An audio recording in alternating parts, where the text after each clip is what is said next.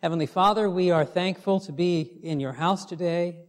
I thank you for our visitors today, the special music, all of the wonderful things so far we've been blessed with in this service.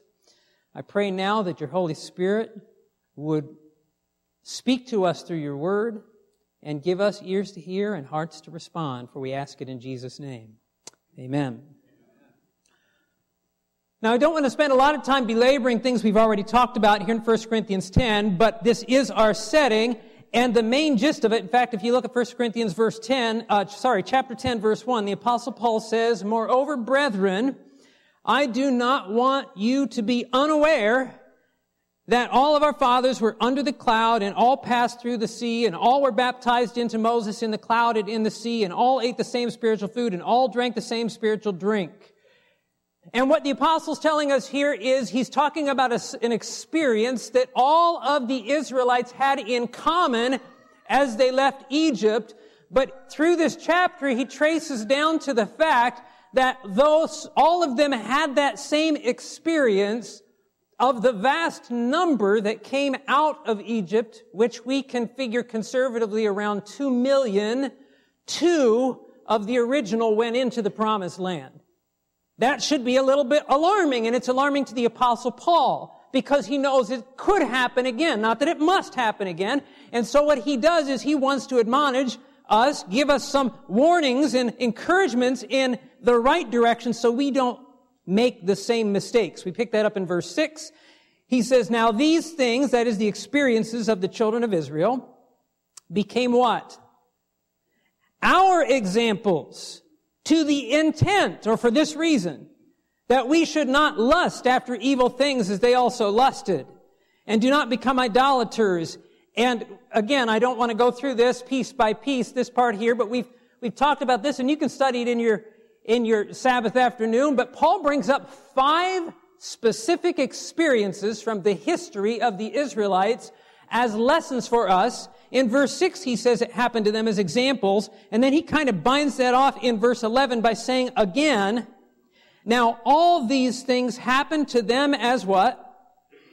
"Examples, and they were written for our admonition, upon whom the ends of the ages have come."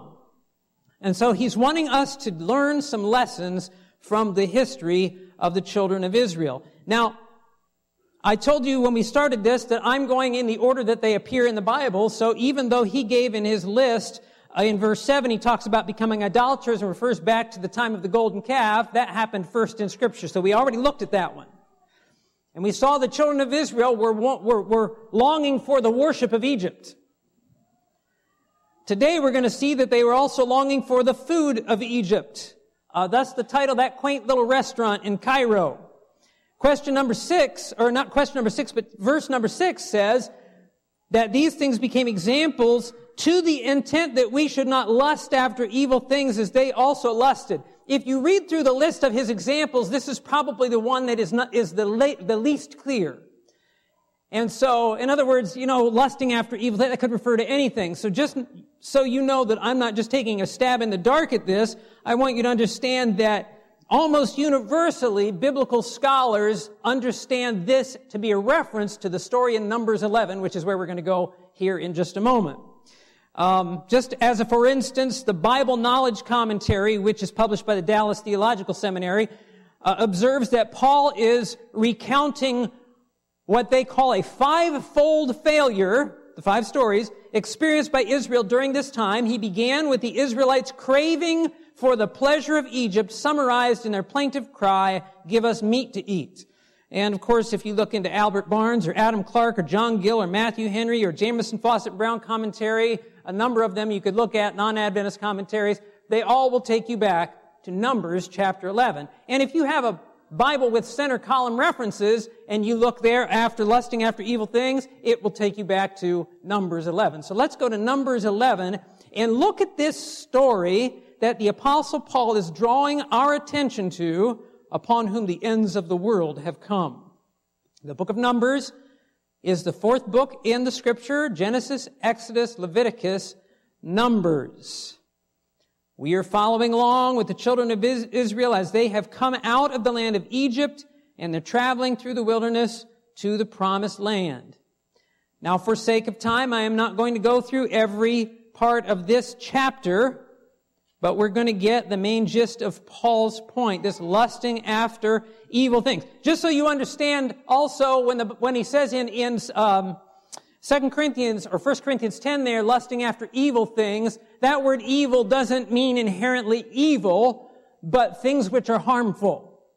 And so it's not necessarily an immoral thing he's pointing out as much as it is that they were desiring harmful things. We'll see that in the story.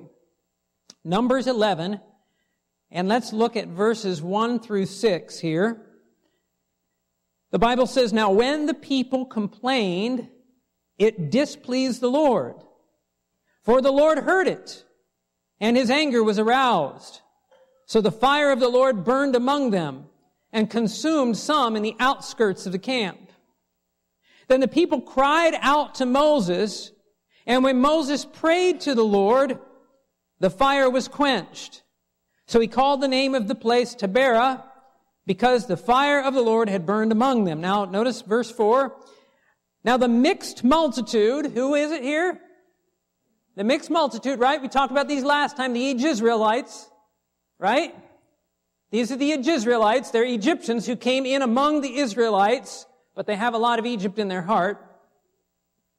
"The mixed multitude who were among them yielded to intense craving. So the children of Israel also wept again and said, 'Who will give us meat to eat?'" What had God given them to eat? Okay, manna. And our understanding of manna is, sometimes I remember growing up and thinking manna was like a little cracker or something. It's like a little wafer made with honey, the Bible says. But if you read the scripture, it does say that they would grind the manna or boil the manna. They often ground it down into a flour and made things out of it. More like a grain-ish. I mean, I don't know. I've never had a piece of manna. But the Lord had fed them manna in the wilderness, and they were not content with that. They said, "Who will give us meat to eat?" Number 5, verse 5, "We remember the fish which we ate freely in Egypt, the cucumbers, the melons, the leeks, the onions, the garlic." And so some of these items are things that are very water heavy, right? They're in the wilderness. They're looking, the melons would be so good, and the cucumbers, and then some of them maybe a little more flavor than what they're getting in the manna. Verse 6, "But now our whole being is dried up, and there is nothing at all except this manna before our eyes." Now this isn't the only time that the children of Israel complained about the manna. Incidentally, when they complained about the manna, what were they complaining about? God's provision, right? I mean, we could probably go on quite a tangent about how often we say, yes, I want the Lord to guide me and I want to follow His will, but we find ourselves complaining when He makes His will known. They were not happy with the manna. They were tired of it. Now I want to jump ahead to verse 18, and the Bible describes the manna and then actually goes into Moses getting a little frustrated with this. We're jumping past that. There are a lot of lessons we could draw here from chapter 11, but Paul is zeroing in on this lusting after the food of Egypt. So go to verse 18 with me. "And the Lord directs Moses, 'Then you shall say to the people, consecrate yourselves for tomorrow, and you shall eat meat. For you have wept in the hearing of the Lord, saying, Who will give us meat to eat? For it was well with us in Egypt. Therefore the Lord will give you meat, and you shall eat. You shall eat not 1 day, nor 2 days, nor 5 days, nor 10 days, nor 20 days, but for a whole month, until it comes out of your nostrils and becomes loathsome to you, because you have" what? "Despised the Lord who is among you, and have wept before Him, saying, Why did we ever come up out of Egypt?" So they would rather be slaves and indulge their appetites than follow the will of the Lord. Are you with me so far? Okay, and so Paul, here, they're just recounting the story. And incidentally, Moses tells them, the Lord tells Moses to tell them, you're not going to get your meat for 1 day or 2 days. You're going to have it for a whole month until it comes out your nostrils. When does food that you eat come out your nostrils? It's when you get sick on it, okay? So that's what the Bible's trying to communicate here. I don't want to get any more graphic than that, but you get the picture. Sorry. So, he goes on to say, of course, Moses is wondering what to do with this. Verse 21, Moses said, the people whom I am among are 600,000 men on foot. Yet you have said, I will give them meat that they may eat for a whole month. Right? So where am I going to get that from, is his idea. Now jump ahead to verse 34. We'll get the main gist of this. Not verse 34. I put 34. 31. So the Bible says, as the Lord comes to bring this to pass, it says, now a wind went out from the Lord, and it brought quail from the sea, and left them fluttering near the camp, about a day's journey on this side, and about a day's journey on the other side, all around the camp, and about 2 cubits above the surface of the ground. And the people stayed up all that day, all night, and all the next day, and gathered the quail. He who gathered, it really isn't that bad. It's going to get better here, okay? The people stayed up all that day, all night, and the next day, gathered the quail. He who gathered the least gathered 10 omers, and they spread them out for themselves all around the camp.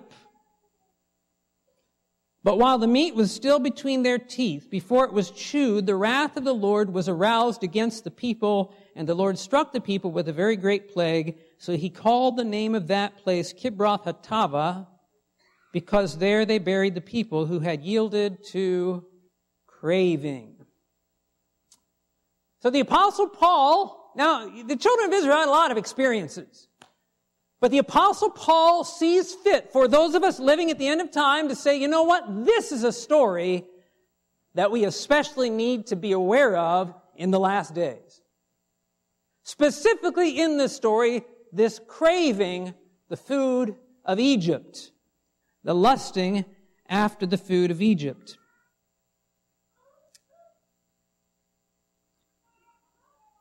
What's interesting, there's a couple things that are interesting. First of all, at this point in his people's history, had God permitted them to eat animal flesh? We're at the time of the Exodus, folks.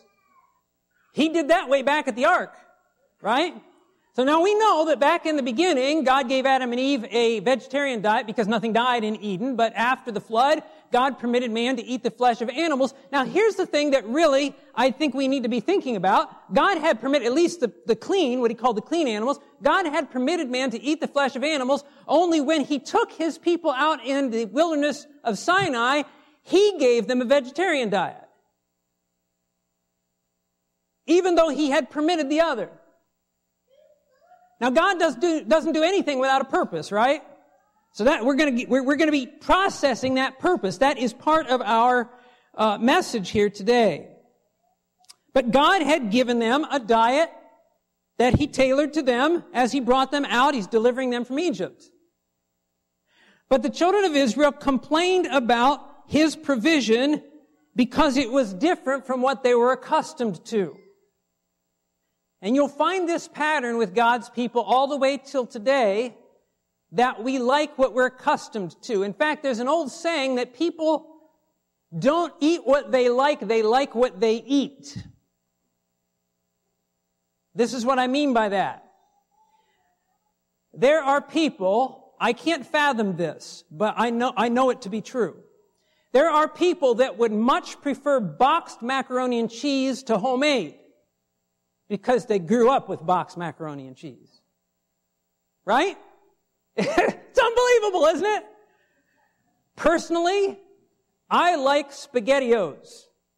Because I grew up, people, I hear them out there, oh, what? SpaghettiOs? Who likes SpaghettiOs? Me. Why? I grew up, my grandma used to feed me SpaghettiOs. We tend to like what we do. We get into our ruts and our habits. And the Israelites had been long in Egypt, and they came out, and God was giving them a different direction, but it was not the direction they were accustomed to, and of course they complained. And what's interesting is that the Lord decided to give them what they were asking for. With this catch. with its consequences. With its consequences. He conceded, and he gave them what they were asking for, with its consequences, and this was put on record, according to the Apostle Paul, for our admonition upon whom the ends of the world have come. Now, I want you to note this statement from Patriarchs and Prophets. It says, God gave the people that which was not for their highest good. Why? Because they persisted in desiring it. You know, God is not unreasonable, is He? If we clamor for something and cry for something, sometimes the Lord just gives it to us even though it's not best. So He gave it to them. They would not be satisfied with those things that would prove a benefit to them. Their rebellious desires were gratified, but they were left to suffer the result. Counsels on Health puts it this way, page 111, they preferred to endure slavery, right? Oh, that we were back in Egypt. Even death, rather than be deprived of flesh. God granted their desire, giving them flesh and leaving them to eat till their gluttony produced a plague from which many of them died. So we have that experience of the Israelites. And again, we know God had given man a vegetarian diet at the beginning, but He had made allowances after the flood. But evidently, as He brought the Israelites, and we're going to get into this a little bit more in detail, but He gave the Israelites a vegetarian diet when they came out of Egypt, and He had a purpose in doing that. And Paul says this is written for our admonition. Now, this should not come as a surprise to Seventh-day Adventists, because if Seventh-day Adventists are big on anything, it's health. We have a huge health message, health system. We've done a lot in the area of health, and we are world renowned for our health principles. Ellen White received her famous health reform vision on June 6, 1863, right here in Michigan, at Otsego, Michigan. And in fact, in her own recounting of the experience, she said, most of what I saw was contrary to what I did. And I don't know that impacts us as much today without really being there and understanding the practices, the health practices of those days. But let me just give you a few ideas of what things were like in the 19th century. Herbert Douglass in his book, Messenger of the Lord, which is, in fact, let me interject a reading assignment for you. I know you love these. There's a book called Messenger of the Lord. It is the textbook, or was the textbook at Pacific Union College, a number of our schools now, that Herbert Douglass put together on Ellen White and her ministry. There are 6 chapters in that book on our health message and how it developed that are fascinating. Every Seventh-day Adventist ought to read it, and you'll get a clear understanding, a balanced understanding of what that message is about. And that book, by the way, is free in the Ellen White app. It's under the reference materials. Herbert Douglass' book, Messenger of the Lord.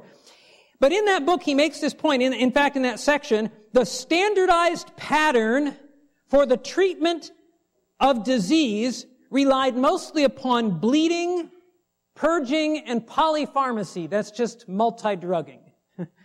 That was the cure-all. And by the way, if you wanted to be a medical doctor back in those days, it took you 3 months. Okay, that ought to tell you something right there. Now, going on. Massive bloodletting was considered the universal solution for almost every problem. That doesn't sound good to me. Angeline Andrews, who is the wife of Elder J.N. Andrews, recorded in her diary the story of a neighbor child who had a sore throat. Here's how the doctor dealt with it. The treating physician lanced it and gave him a dose of morphine, all of which contributed to his sudden death. I praise God for medical understanding today. Amen. Okay. Now, she also, Angeline Andrews, in her diary, wrote of local physicians on several occasions administering an assortment, in her words, an assortment of poisons such as ipecac, niter, and quinine. Niter is potassium nitrate. It's found in fertilizer and gunpowder. Let's just give that system a bang and we'll see where we end up. Those were the health practices. J.N. Loughborough was prescribed smoking tobacco to relieve his lung hemorrhaging when he was 16 years old. So it's interesting that Oliver Wendell Holmes made this statement: if the whole materia medica, these were the drugs that they were prescribing in those days, if the whole materia medica as now used could be sunk to the bottom of the sea, it would be better for all the better for mankind and all the worse for the fishes. And at this time period, Ellen White has a vision, and just so that we understand, her vision didn't create a bunch of health ideas. It pointed to biblical principles, the Bible's full of health principles, and made application to the current setting.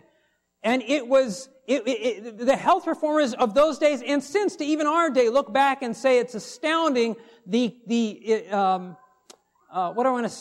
how congruent, how harmonious, how sensible those principles were. Now, I say sensible without saying, obviously, some of them contradicted modern practices, and so they didn't all seem sensible to people. They seem sensible to us now. So we have that history of our health message, and of course, in the past 7 decades, multiple studies have been conducted on Adventist health and longevity. I don't want to get into the statistics, and I want to tell you why.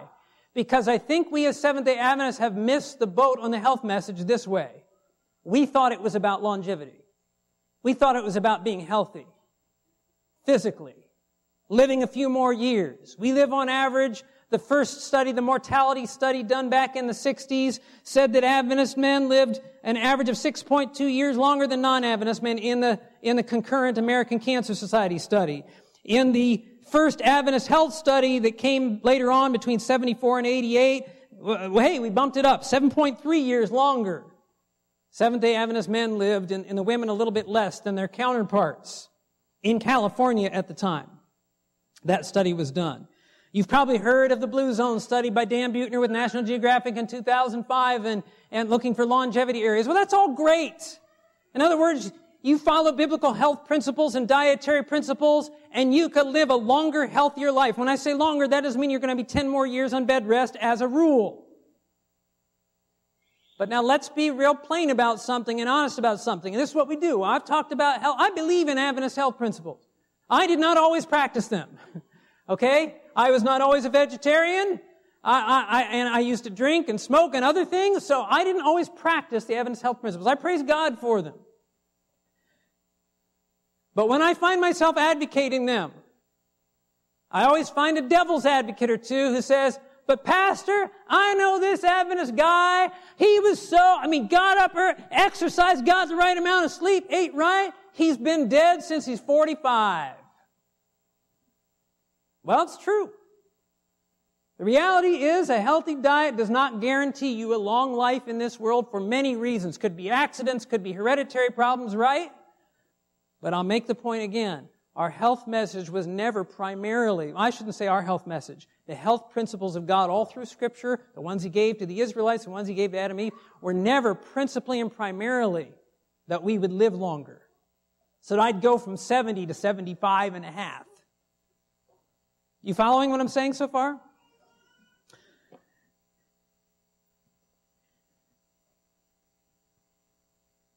There are health benefits, and I've mentioned some of that. And I want to share a couple here before I get into what I believe the apostles really touching on, because I think these are important. God didn't give His people flesh in the wilderness. I want you to notice this. And let me back up. I think this particular message here, you don't mess with somebody's plate, right? The way to man's heart is through his stomach. I think it was this message here that made me divert from the admonition series and say, we might just go through the everlasting gospel series first. Because this series is intensely practical. And God has given practical advice to His people through, like I said, since way back Adam and Eve. And that advice and counsel is to help, to be a blessing to His people.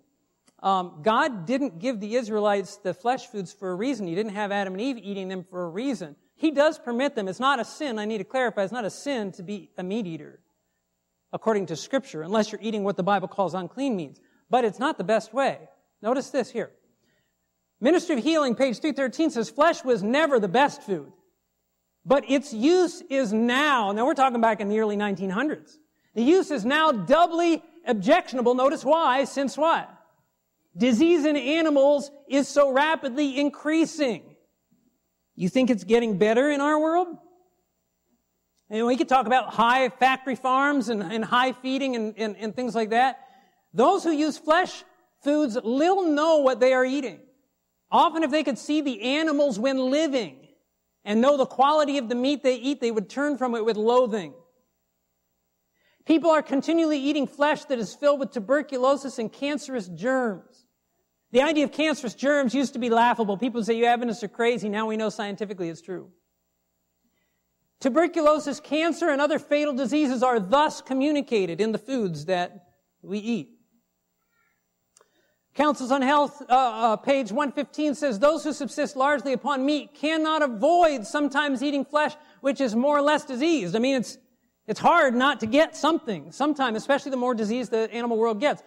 But few can be made to believe that it is the meat that they have eaten which has poisoned their blood and caused their suffering. Many die of diseases wholly due to meat eating when the real cause is scarcely suspected by themselves or others.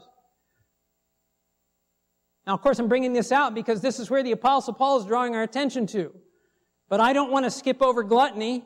I don't want to skip over overdoing it on sugar or anything else. The point is, if we are not watching what we're putting in, it's going to affect us. And it's going to affect us in more ways than one. It may be doing its work surely upon the system, yet for the time being the victim may realize nothing of it. So the Lord had a better plan for His people.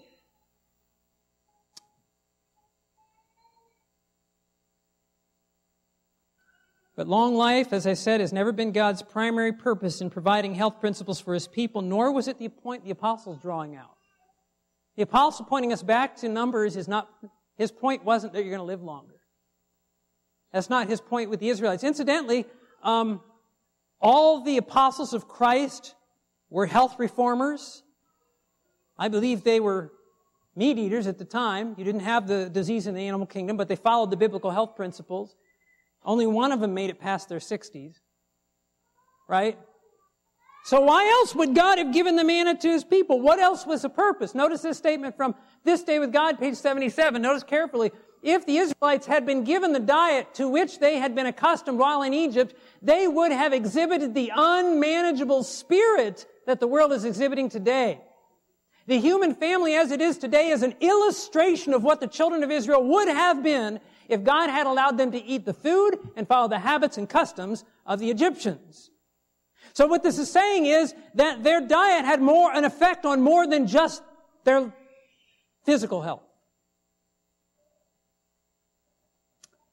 Why did God give the manna? Go to Deuteronomy 8 with me and let's look at this. I mean, there are other places we could look, but Deuteronomy 8 is a good one. And Deuteronomy 8 brings a lot of things in that God did for His people, but I want you to notice Deuteronomy 8 verse 16. Deuteronomy chapter 8 and verse 16. And we're in a list of the things as Moses is recounting to God's people, all the different blessings that God's given. In verse 16 he says, who fed you in the wilderness with what? Manna, which your fathers did not know, that He might humble you and that He might test you to do you good in the end.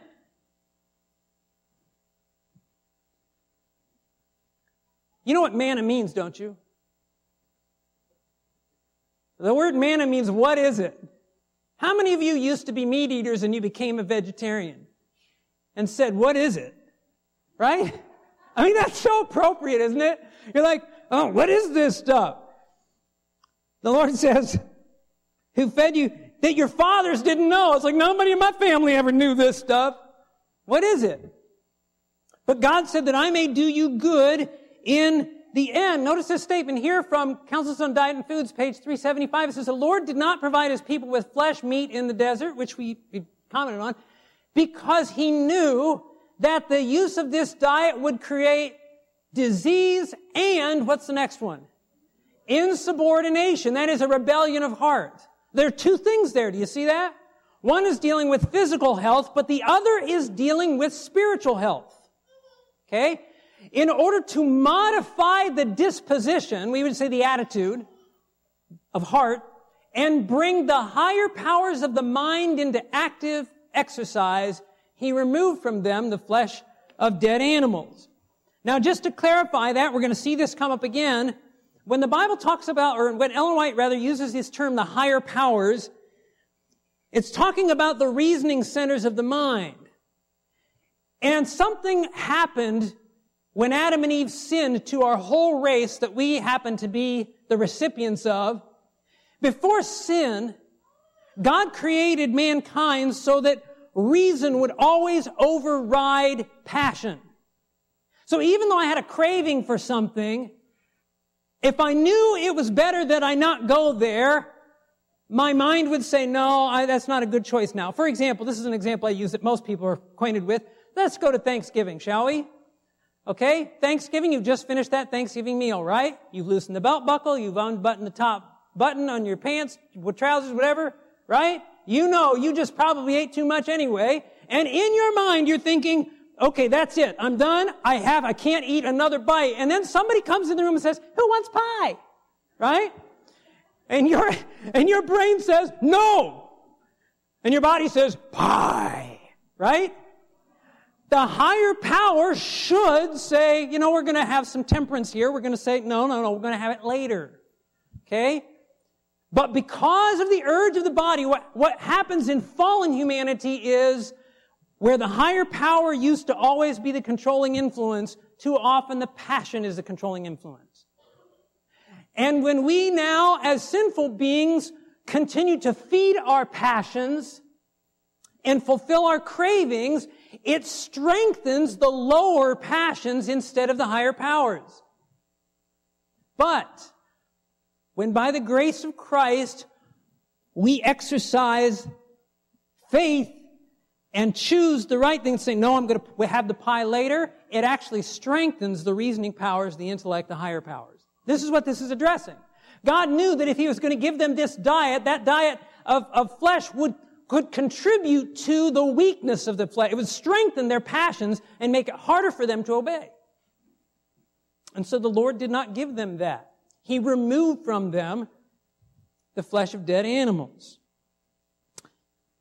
There was more to His health plan, His diet plan. I need to clarify that. There's more to diet. We're talking about diet today because Paul takes us to the lusting after the food. But we can talk about fresh air and sunshine. There are other aspects to health, and I understand that. But there was more to the diet than just physical health. Notice this statement. In the context, Counsels on Diet and Foods, page 38, the health reform is the Lord's means of lessening the suffering in our world and of purifying His people. So we see the two things again. We see physical health, but also spiritual health. Look at this one. The light God has given on health reform is for our salvation and the salvation of the world. Okay, because that's why we say we have a health message. We want to share with others. All this is saying is, it's not saying we're saved by what we eat. It's saying that the principles, when we follow God's principles, it helps to strengthen the higher powers and our ability to respond to the Lord. Okay? Don't take this as, I'm going to be saved because I stopped eating ham sandwiches. Okay? All right. Now I want to go to where our scripture reading was, which I love that, Doug, that was a good one. The Living Translation. I'd like to hear the clear word, but the Living Translation, that was powerful. In Philippians chapter 3.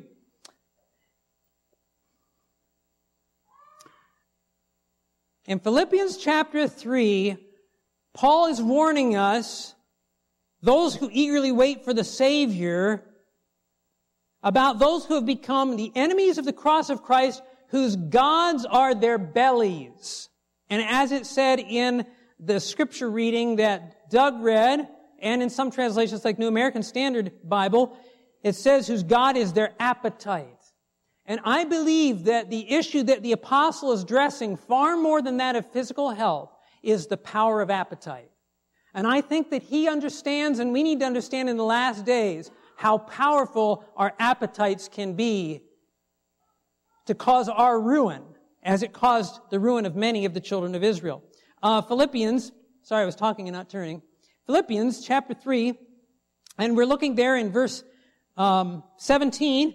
The Apostle Paul says, "Brethren, join in following my example, and note those who so walk, as you have us for a pattern, for many walk, of whom I have told you often." Now I want you to just notice something here. Again, he says, in verse 17, note those who so walk. Follow my example, and those who so walk or walk in the same way. Are you familiar with what the Bible writers mean in the New Testament when they're talking about the walk and how you walk and walking as Jesus walked? You know what they mean by the walk? When Paul talks about those who walk, he's talking about believers. He's talking about walking that walk of faith, walking that following of Jesus. And so when he says, he talks about how they walk, and it's a way of how they conduct themselves. He says, note those of us who walk, and then he says in verse 18, many walk. That I've told you about often, and now I'm telling you, weeping, they are the enemies of the cross of Christ. He's not talking about the secular world here. He's talking about those who walk. They're those who profess to be Christians, but their gods are their appetites. Right? In other words, instead of the powers of the mind being able to discipline the body runs the mind.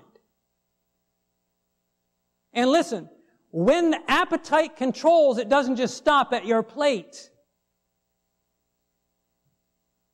It's temper tantrums, it's illicit relationships, it's all kinds of, when the appetite controls, it's all the passions of the flesh, or any passion of the flesh. For you it may be one thing, for me another, but when my appetite's in control, then I have no power to say no. And Paul's addressing that. These people, they're enemies of the cross of Christ. Their God is their belly. They glory in their shame. God is their appetite. And again, they walk, so they're Israelites.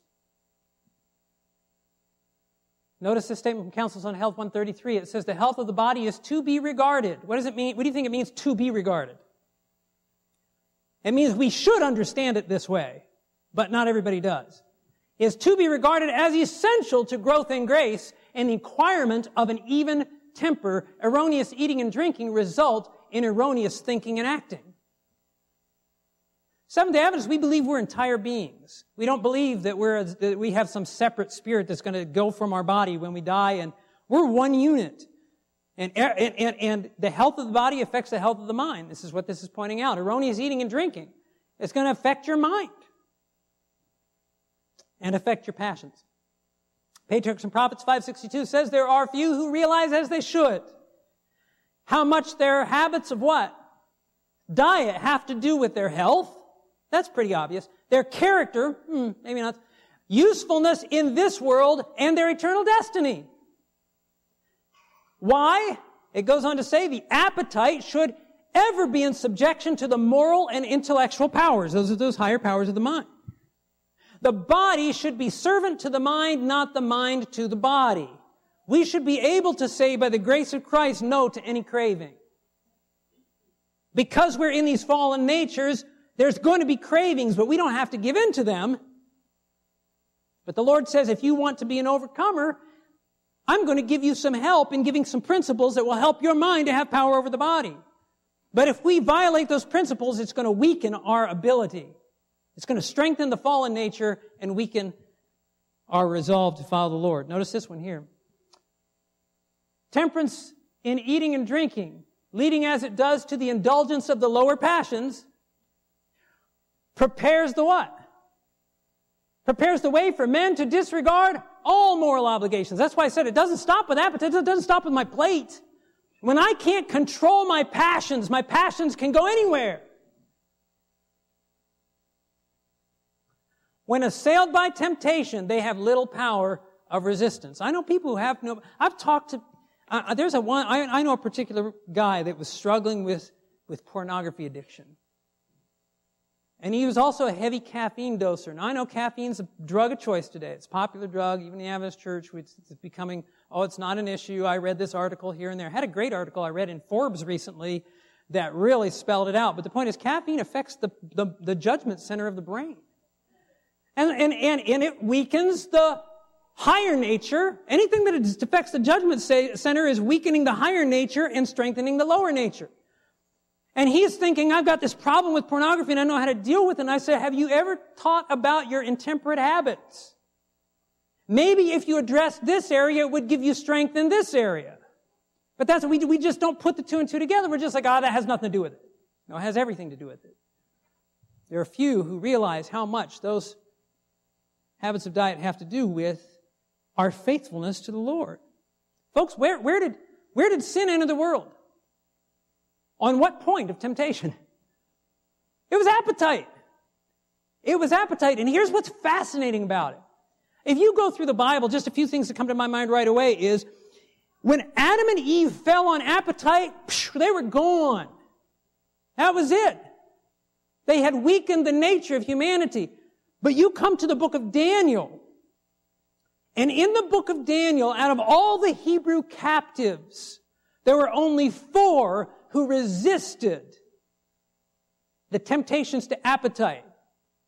Who were the only 4? Well, Daniel was out of town, as we understand, who stood when everybody else bowed to the golden image. The ones who had passed the appetite test. When Jesus was in the wilderness, on our behalf, what was the first temptation the devil threw at him? Have you ever thought about that? Turn these stones into bread. It was an appetite temptation. Have you ever, I'm going to avoid going into the 3 areas of temptation. But have you ever thought about that for a minute? How important was it for Satan to overthrow Christ in the wilderness? Everything stood or fell on that, and he failed there. Okay? Now, if it is of utmost importance for you to bring down your opponent, and you've got how many shots? He took 3 shots there. You're going to make the first one count, aren't you? What's the very first one he chose? Appetite. And I want you to notice this statement. It's powerful. Temperance, Christian Temperance 276, it says, through inducing men to yield to his temptations, speaking of the devil here, he can get control of them, and through no class of temptations does he achieve greater success than through those addressed to the appetite. Now, temptations to the appetite can also include temptations to use a drug and things like that. If he can control the appetite, he can control what? The whole man. That's what we see in Eden. He tried it on Daniel. He didn't work on Daniel, but it worked on a lot of others. It worked on the Israelites. But Jesus overcame in our behalf in the wilderness on that temptation and all the others. To appetite. Sin entered our world through appetite. And this is why, and for the sake of time, I'm not going to turn to Proverbs 23:2, but Proverbs 23:2 says this, if you're a man given to appetite, put a knife to your throat. You don't get much more, graphic than that. Just kill yourself. If you're given appetite, you may as well do yourself in. Because appetite will weaken you completely. Now, I'm going to tell you, my wife and I, I'm wrapping up here. My wife and I did a juice fast. We've done a few of these, but I remember the first time we did it. Has anybody here ever done a juice fast or any other kind of fast for a period of time? I think we went like 7 days. It was the most horrific experience that there are the first few days. Now, I'll tell you, your body actually adjusts to certain things, but the first few days, you just want to go in bed and cover your head and lay there all day, just forget about life and hope to die. And here's the thing that I found, that it's not just food. Because we were juice fasting, and you can have all the juice you want, and you get calories in, and we're not talking about grape juice and sugary juices that come in and they don't satisfy. I mean, it wasn't a caloric issue, but there is a psychological part of eating. And I remember my wife and I sitting down at the table together with a glass of juice. It just wasn't the same as sitting down with food. And again, it wasn't because of just eating and getting the nourishment. Appetite is more than just your belly being filled. I'm just telling you. And there's a comforting feeling you can have when you sit down for a meal. Put a knife to your throat if you're given to appetite. Look, this is an area the Lord points out. It says in the last days, what does the Bible say? It's going to be like it was in the days of Noah. Men are going to be eating and drinking. What's wrong with that? Got to eat and drink. What do you think the Bible's pointing out? It's pointing out this issue.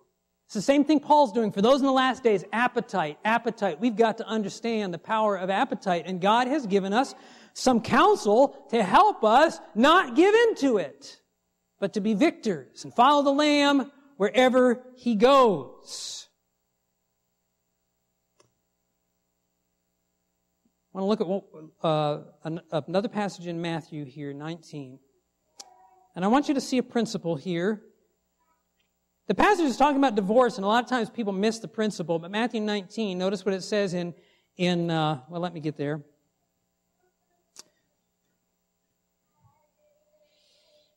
Matthew chapter 19, the Pharisees are asking a question in verse 3. And I'm not going to read through the whole passage here, but in Matthew 19, verse 3, it says, "The Pharisees also came to him, testing him, and saying to him, 'Is it lawful for a man to divorce his wife for just any reason?' And he answered and said to them, 'Have you not read that he who made them at the beginning made them male and female, and said, for this reason a man shall leave his father and his mother, and be joined to his wife, and the two shall become one flesh?'" Okay, so in essence he says, no, it's not okay for just any reason. And this is what they come back with. Verse 7, they said to him, "Why then did Moses command to give a certificate of divorce to put her away?" Okay, Moses made an allowance for divorce. Notice Jesus' answer. Don't miss the answer. He said to them, "Moses, because of the hardness of your hearts, permitted you to divorce your wives, but from the beginning," what? "It was not so." What did that mean?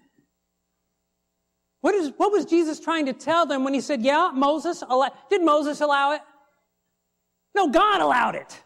All right, but Moses said this, and the Lord Jesus is saying in essence, I allowed that because of the hardness of your hearts, but from the beginning it wasn't so. What was His point? His point was that in the beginning we see God's ideal, and though God has condescended to let us have sometimes what we clamor for, it's not best for us. And that principle that He applies here to marriage is the same principle that we find in the health reforms of Scripture. And the health reform we follow in the Adventist Church. God is leading us to something better. Ellen White used this statement. She says the health reform is progressive.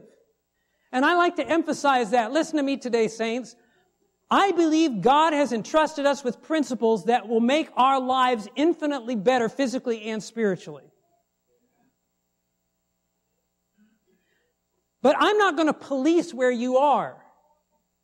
Okay? I'm not going to come by your house. If I come by to visit, don't hide stuff. Don't be like, I remember used to joke. I'd come by the house for visit and say, "Oh, pastor's here. Clear off the coffee table. Put away hey, look, I'm not a policeman. But I'll tell you this. I'm not nearly as concerned with where you are in following God's health principles as I am with where you're heading. Are you heading anywhere? The health reform is progressive. It means that we should be moving in a direction.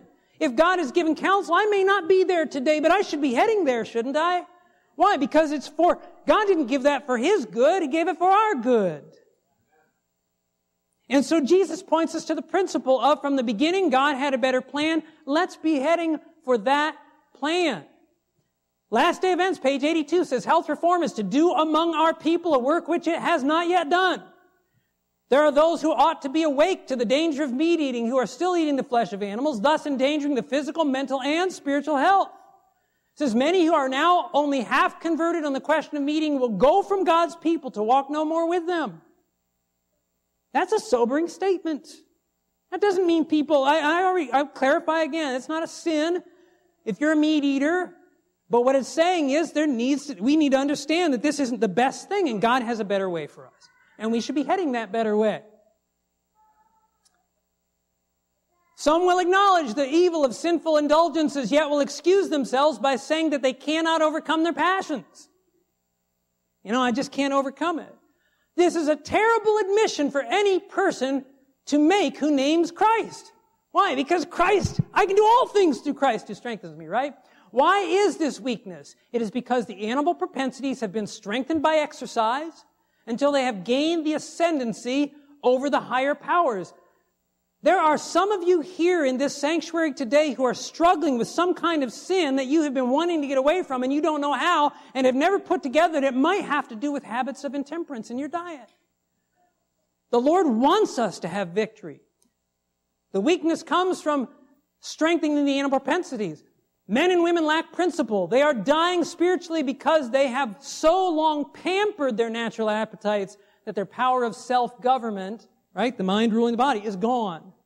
The lower passions of their nature have taken the reins, and that which should be the governing power has become the servant of corrupt passion. Sensuality has quenched the desire for holiness and withered spiritual prosperity. God wants us to have something better. The health reform is progressive. And so God wants us to progress. Let's finish in Philippians chapter 3 where our scripture reading was. And notice what the words of the apostle say there in Philippians chapter 3. After he talks about those who are now walking contrary to the cross of Christ, he speaks, I hope, to each one of us that we are not walking contrary, but he says in verse 20, our citizenship is where? In heaven. In other words, we need to be living, I forget how it said in the New Living, it was powerful, but basically we need to be living in this world as though this is not our home. We're looking for heaven. We're looking for a better place. Our citizenship is in heaven, from which we eagerly wait for the Savior, the Lord Jesus. Are we eagerly waiting for Jesus to come again? Eagerly? Who will transform our lowly body, that it may be conformed to His glorious body, according to the working by which He is able to subdue most things to Himself. Listen, the Lord Jesus can subdue all things to Himself. Brothers and sisters, He is always on our side. He is always right with us. The only reason He gives us any of these counsels, I love Psalm 84:11. It says, God says, no good thing will He withhold from those who walk uprightly. God wants us to make those steps toward heaven. He wants us to make choices to follow His will and His counsel. But I want to finish with a statement that is the crowning statement of everything we've looked at, and we need to understand it. The Apostle Paul is pointing us to our dangers. He's pointing us to the history of Israel. But something he would make clear, and I would make clear. When we realize our danger, when we say, yes, Lord, I need to make changes, there is no single change we can ever make of ourselves. It's only by the power of God. It's only by first surrendering our heart to Christ, completely submitting to His will, that we're going to be able to go forward in any other direction. So notice this statement. Counsels on Diet and Foods, page 35, says, men will what? Never be truly temperate until the grace of Christ is an abiding principle in the heart. All the pledges in the world will not make you or your wife, she's talking to a specific individual here, maybe you and your wife, health reformers. No mere restriction of your diet will cure your diseased appetite. Circumstances cannot work reforms. So you can make all the pledges you want. You can make all the restrictions of your diet and get certain things out of the house and say, I'm not going to have it around. It's going to find its way back in. I remember a friend of my wife and I, he was trying to change. He had a real problem with just eating in general. Gotten the bad things out of his house. And he said, I was sitting at home one night, and this voice just started saying, Cheez-Its. Go down to and he said, next thing I knew, I was down at the corner store picking up Cheez-Its. You can get all the stuff out of your house, but it's not going to control anything if Christ and the grace of Christ is not abiding in your heart. And that's the point she's making. No mere restriction of your diet is going to work. Circumstances, you can have some tragedy in your life and you're like, okay, now I'm going to make a change. But soon that change is going to revert back to how it was unless Christ is on the throne of your heart. Christianity proposes a reformation where? In the heart. What Christ works within will be worked out under the dictation of a converted intellect. The plan of beginning outside and trying to work inward has always failed and always will fail. God's plan with you is to begin at the very seat of the difficulties, the heart, and then from out of the heart will issue the principles of righteousness. The reformation will be outward as well as inward. Brothers and sisters, we are citizens of heaven. We are homeward bound, and I want to keep on that path. I want Christ on the throne of my heart. How about you today? You want Christ on the throne of your heart? Amen. Let's pray together. Father in heaven, Father, as we have considered this story in the history of Israel, and the Apostle Paul's pointing us to it, this admonition for those of us living in the last days. More importantly, Father, the weakness of our fallen natures and the danger of indulging them so that you are not on the throne of our hearts, but self sits enthroned there. Lord, we don't want that. You have blessed your people in times past, and you have blessed your people in the last days with principles of life, including principles of diet, that will help us in every area of our physical and spiritual lives. Father, help us to receive your counsel for the blessing you intended it to be. And help us, Lord, to live here as citizens of heaven. We ask and pray it in the name of Jesus and for His sake. Amen. This media was brought to you by Audioverse, a website dedicated to spreading God's Word through free sermon audio and much more. If you would like to know more about Audioverse, or if you would like to listen to more sermons, please visit www.audioverse.org.